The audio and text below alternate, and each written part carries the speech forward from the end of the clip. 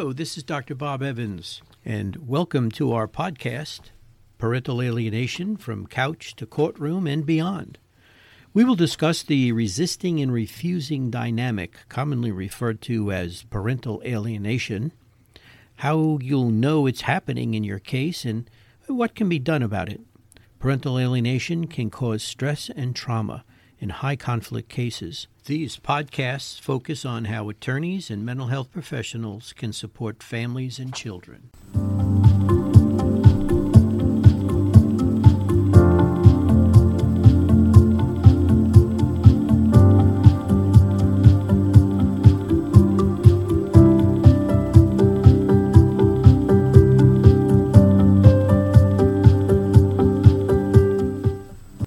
Hello, this is Dr. Bob Evans, and welcome to our new podcast focusing on the phenomenon of parental alienation, moving from therapist couch to the courtroom and beyond.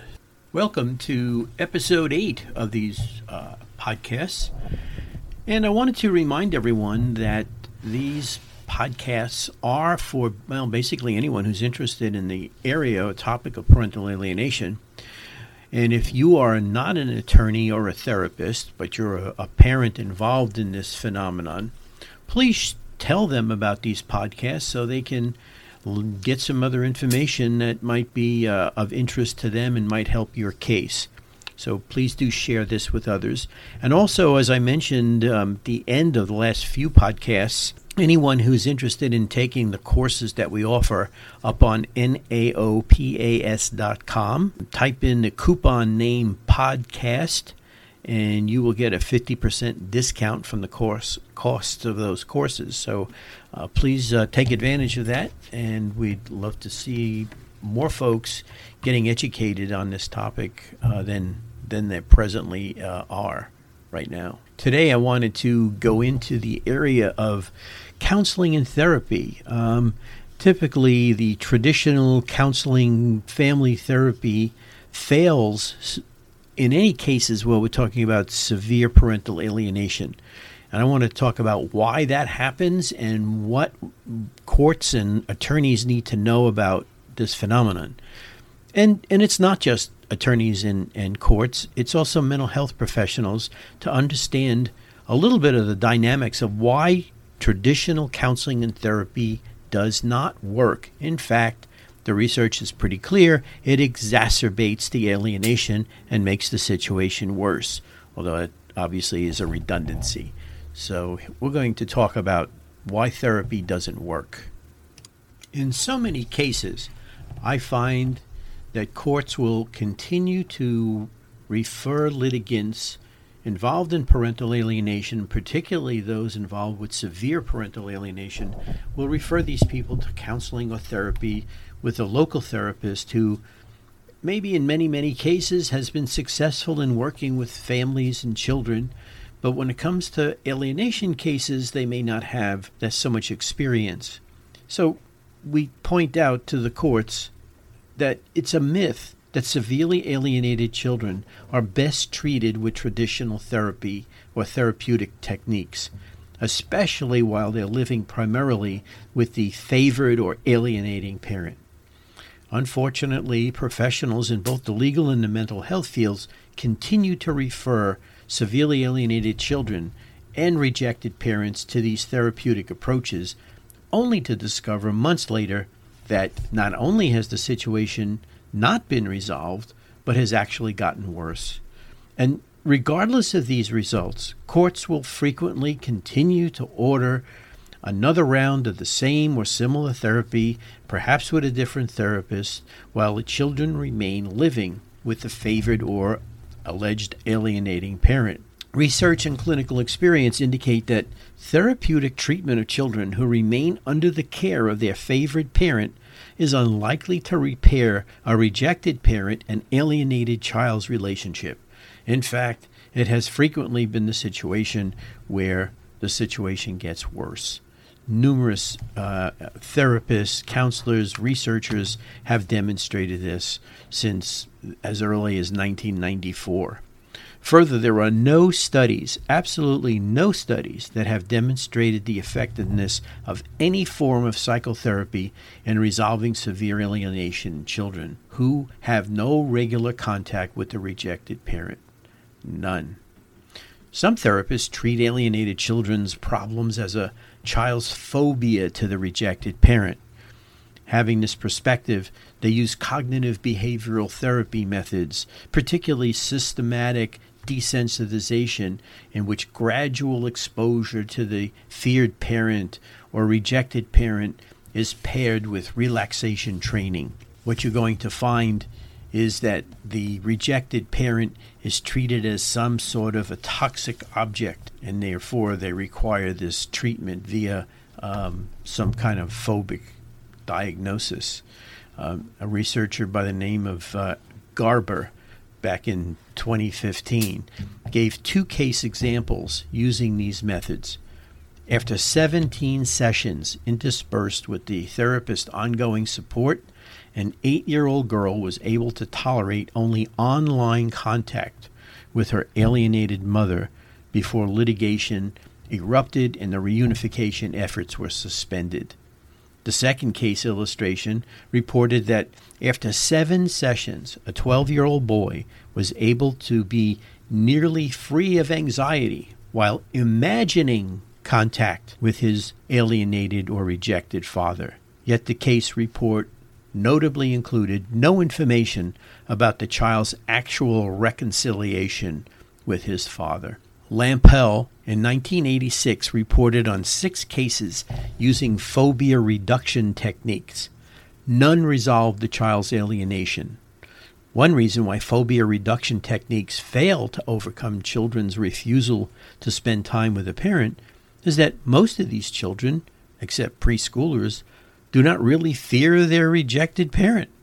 If they act frightened of the parent, often this is a ruse or to avoid contact. It's a false reaction. It's not genuine. So the lack of a genuine fear is evident in the child's uninhibited denigration, expression of hatred, disrespect towards that rejected parent, as opposed to the withdrawn behavior typical of children's interactions with a feared adult. And it's interesting, if you really feared an adult, would you really go toe-to-toe with them and show them disrespect and call them names to their faces? Chances are that's not really a good approach. You certainly wouldn't do that as an adult, would you?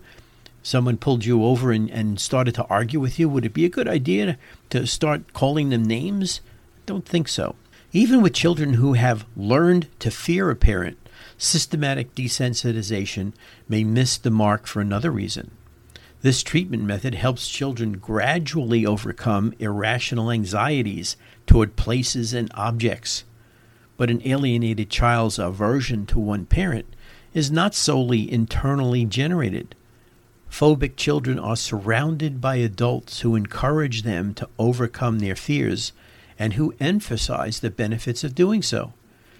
By contrast, alienated children who live in the home in which their problem arose are around a parent or perhaps siblings or other relatives who at the very least provide no effective encouragement to overcome their aversion, and in most cases are actively contributing to the perpetuation of the fear that the child has towards the rejected parent. So the research tells us that there's a significant difference between the traditional therapeutic techniques and the reduction of alienation as a function of children being placed for an extended period of time with the rejected parent. This has been documented by a number of researchers over the years. Yes, there have been problems with small sample sizes and a lack of random assignment to the treatment conditions, etc. But the collective weight of the literature suggests that contact with the rejected parent is essential to healing the damaged parent-child relationship. There's no evidence supports the efficiency or the effectiveness of treating severely alienated children while they remain primarily in the custody of the favored or alienating parent. And at the same time, they're out of touch with the rejected parent. So the contact with the rejected parent is really a significant component to repairing the relationship. Not only is such treatment unlikely to succeed, it postpones getting the children the relief that they need. When an evaluation finds that a child is severely or irrationally alienated from a parent, and that's in the best interest of the child is to repair the damaged relationship, the evaluator, judge, attorneys should exercise caution about recommending a course of traditional psychotherapy while the child remains apart from the rejected parent. Courts should get recommendations for therapy where such advice is given where, number one, there's a time frame after which the impact of the treatment will be assessed. What we see in these cases is the treatments go on for years and there's no change. Then therapists are changed, they switch out, and they go for more periods of contact with no effect or actually a worsening in effect. So courts need to have some kind of a time frame and say, okay, how are we going to measure success? The other issue is there should be some explicit criteria for evaluating the progress or the success of the treatment. How do we know when the treatment has worked? What are we looking for in terms of behavior? And finally, there should be some contingency plans in the event that the treatment is totally ineffective. So we're going to just keep doing this over and over again? No, we need to have some kind of a contingency plan that says, look, if this therapy doesn't work, then let's try something different. One of the things that needs to be tried is a no contact between the children, the alienated children, and the alleged alienating parent. So one of the contingencies, for example, might be where a judge informs the litigants that a failed course of therapy might result in an increase in the child's time with the rejected parent. Or if it still doesn't get any better, then maybe the court will consider a reversal of custody. This might increase the child's motivation to participate in the therapeutic approach meaningfully, and it might encourage the favored parent to support the therapeutic gains. Therapeutic gains being a resumption of a relationship with a previously rejected parent. A therapist's facilitation of a child's complaints about a parent, a rehashing of the conflict between the parent and the child, or the parent's past behavior certainly could be counterproductive and prevent the child and the parent from ever having experiences that move the relationship closer to in a more positive direction. Interventions can teach children and parents about the nature of negative stereotypes. We talked about that in a previous podcast. The interventions can talk about the hazards of selective attention, can talk about the memory and perceptual distortions that can occur in these cases. The therapist can also talk to the importance of recognizing multiple perspectives.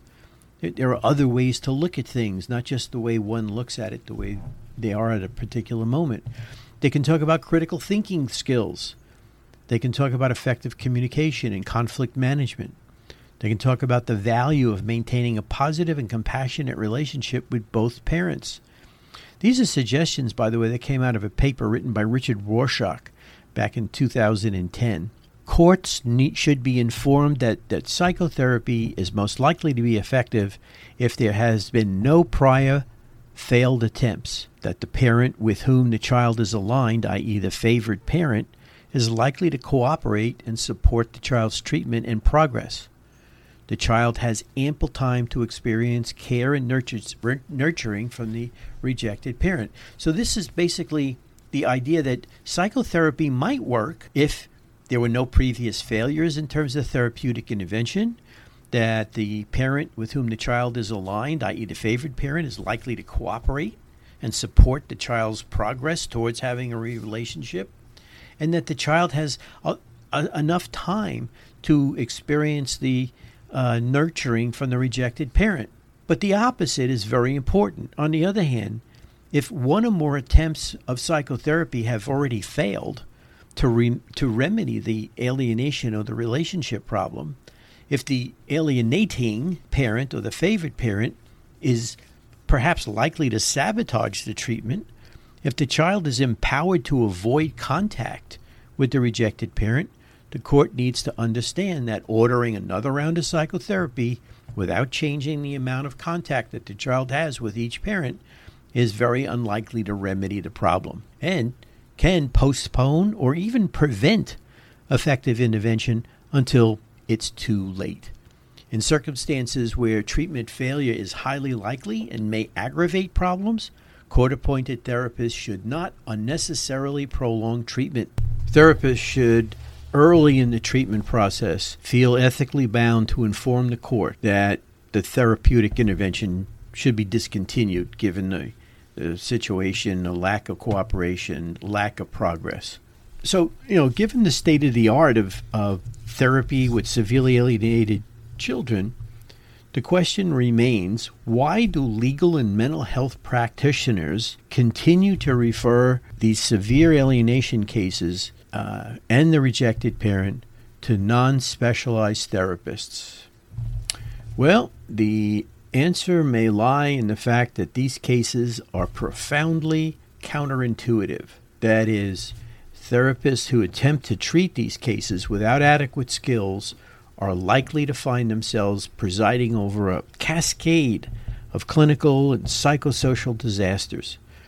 The lack of awareness of the counterintuitive nature of parental alienation is a major problem that affects observations, findings, conclusions, decisions, and recommendations related to these cases. Exacerbating this situation are clinicians who have much experience in general but lack deep experience with alienation. They tend to have greater confidence in their incorrect conclusions, and not surprisingly, people who attempt to use intuition to solve counterintuitive problems tend to have greater confidence in their conclusions, whether they're right or wrong. Next time, in our next episode on parental alienation, we'll talk more in detail about some of the counterintuitive characteristics that mental health professionals, attorneys, courts are confronted with, and very frequently will get it wrong, unfortunately. So we will come back for the next one. Thank you for coming in this time, and remember, go to naopas.com, type in podcast for your coupon, and you will get your 50% discount. Look forward to seeing you next time. Thank you for coming in.